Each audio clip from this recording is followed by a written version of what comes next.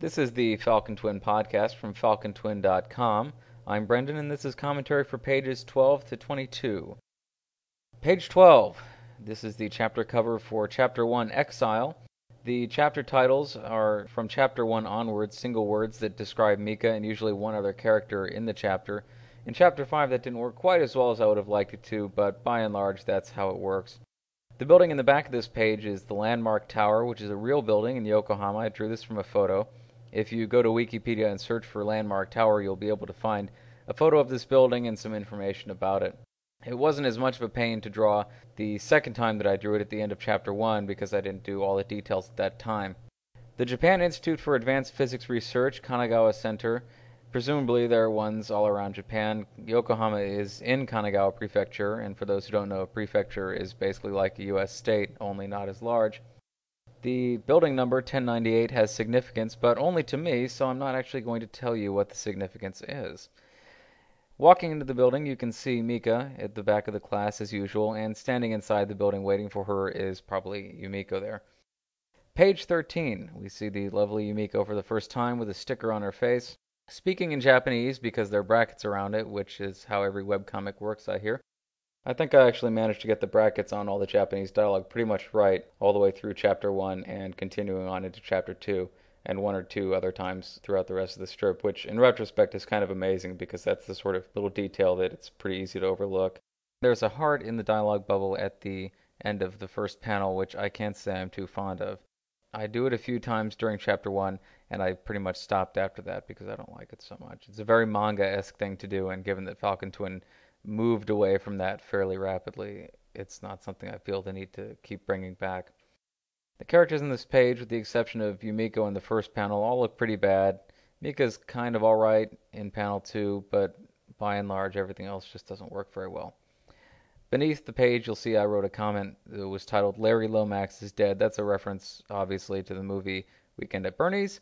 That's something to keep an eye out for as you read Falcon Twin, are movie references, because I used to watch a lot of movies while I was drawing Falcon Twin. Not only the movies, but I also would listen to the commentary tracks, so I have both of them pretty much memorized, because I have a weird memory for that kind of stuff. None too subtle exposition between the two characters. They're standing there telling each other things they both already know, and you can see that the backgrounds are pretty sparse, to the extent that panel 3 doesn't actually have a background, which I don't really think I can get away with anymore. Page 14. The first panel isn't all that bad. I don't mind it too much. Yumiko is taking the initiative, as she always does, and dragging Mika kind of along with her, although it's not like Mika is fighting her about it or anything. The eyes on this page, if you look closely, you can see are shaded in Photoshop because I guess I forgot to shade them in pencil. Panel 2 makes me want to curl up into a ball and cry myself unconscious because it looks absolutely wretched.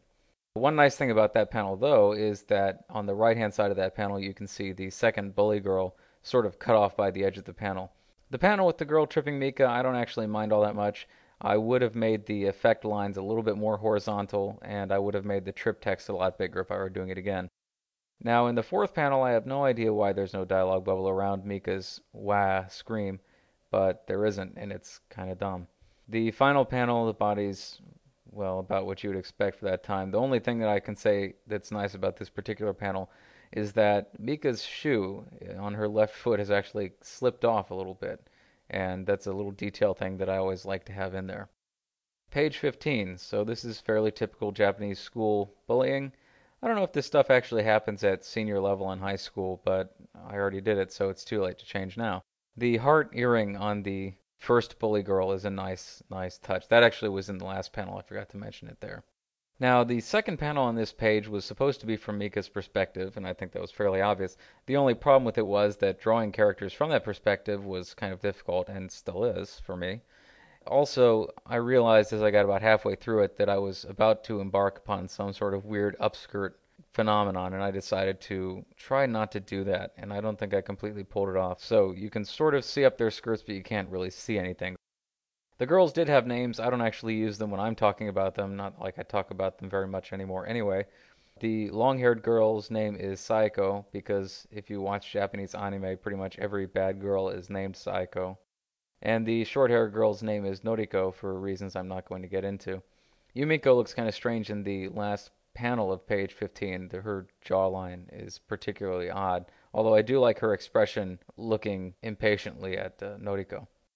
Page 16, you can see that the shading is cleaned up all of a sudden.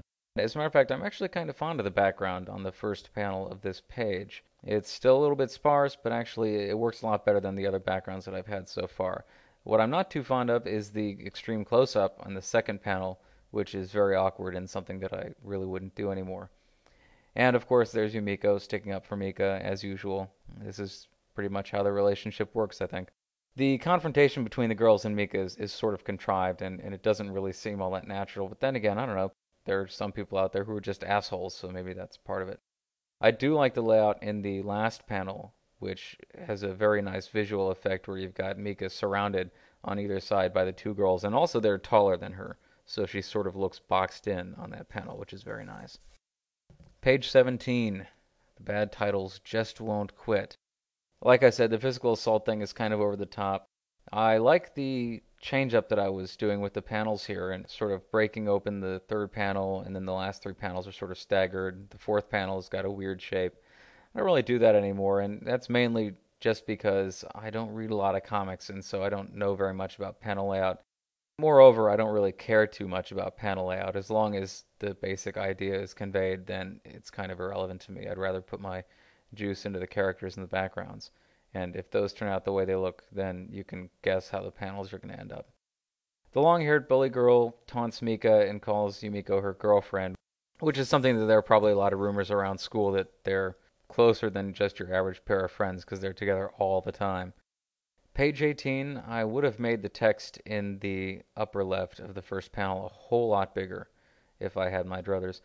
What kind of confuses me about the story here, and it shouldn't because I wrote it, but it does, is why these girls attacked Mika anyway, because presumably they would have known that Yumiko was a master of kung fu or whatever the hell she is doing. But they attack Mika anyway, and of course it doesn't really work out, which kind of seems strange. But I needed to have a confrontation and sort of establish that Mika gets bullied a lot. I mentioned that I was missing an accessory on this particular page. I'm pretty sure it was Yumiko's watch. I don't remember for sure in the first panel. But I went in and put that back in Photoshop, and you can't really tell.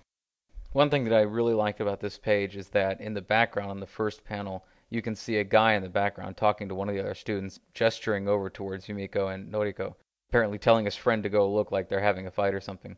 Which is, I really love to have little things like that in the background. There's a bunch of them. If you keep an eye out for them, you'll see them, and I'll talk about them when I get there. The hand on the final panel looks pretty good. Not Yumiko's hand, but Noriko's hand with the fingers getting kind of scrunched. That's probably my hand and my fingers. I never really managed to figure out how to draw girls' hands different from guys' hands, so in Falcon Twin they all pretty much look the same. Page 19. Still more fun with the panels, and actually I think this worked out quite well. The order is busted. The top left is first, then beneath it is the second panel, and then at the top right is the third panel with Yumiko looking really awful. And the order didn't work, but I really liked the way that they were laid out. At this time, actually, when I had the website up, the website had a dark border around the page, so it wouldn't have been quite the same effect now where it sort of flows into the page around it. And Yumiko has a very strange, sort of ominous look in panel 2, doesn't she? The title of this particular page is a reference to The Mummy, the film, where they're on the biplane and Rick leans out and asks Jonathan if he's alright, and he says, "Do I bloody look alright?" And so that's what that was a reference to. And I like that the way that Noriko's walking away with Sayako and looking bitterly at her as she asks this sort of stupid question of, "Are you alright?" Dialogue in the last panel on page 19 doesn't work for me at all. It's very corny and cheesy and something right out of a daytime TV special or something. There's another background thing on this page too. If you look on the left-hand side of the last panel, you can see Rie walking in from the hallway, and she looks a little bit too tall. But that's something that I really like to do, is to bring in characters before they're formally introduced, and preferably in a way that people won't even notice. I've done that several times, and so look for that if you get the chance. There is one time that I've done it that I don't think anyone even ever actually picked up on, so I'm not going to tell you what that one is, but the other ones I'll mention when I get there. Page 20, you may be wondering why Rie's name is in English on her badge when the sign in the background is in Japanese, and you'd be right to wonder that, and I have no idea why it's like that. For both of you who can't read the Japanese on the sign, it just says exit, like an exit door. I wasn't happy with Yumiko calling Rie hot, because I don't really feel the characters should be calling each other hot if they aren't actually hot visually, because the reader can decide for themselves whether or not the character's hot, and to have other characters say it in the strip sort of defeats the purpose of even having visuals at all. I do like Yumiko's sort of naughty look at Mika in the final panel, because it looks like she's already got mischievous thoughts going through her mind. Although Mika in the final panel doesn't really look anything like Mika at all, so the panel only worked about halfway through. Mention of Kazu, Mika's brother, who never really gets discussed too much until chapter 6, and even then only gets a little brief mention. Mika's relationship with him was something that I thought would be interesting to develop, but ultimately didn't have any real relation to the story, so I decided to avoid that. And also, you notice all the accessories that Yumiko has in chapter 1. There are a bunch. There's the stickers on her face, there's the purse, there's the watch, there's the earring. And I sort of learned the hard way that having a bunch of accessories on a character isn't really the best idea in the world, because then you have to remember to draw them all. And it's not that drawing them is difficult, but remembering is actually kind of difficult. So from then on, I've tried to keep the number of accessories characters walk around with to a minimum. Page 21, Yumiko is finally starting to lose patience with Mika. In the final panel, Yumiko mentions that they should have a good time, and I get the feeling she's already got some ideas of how she and Mika should have a good time for her birthday.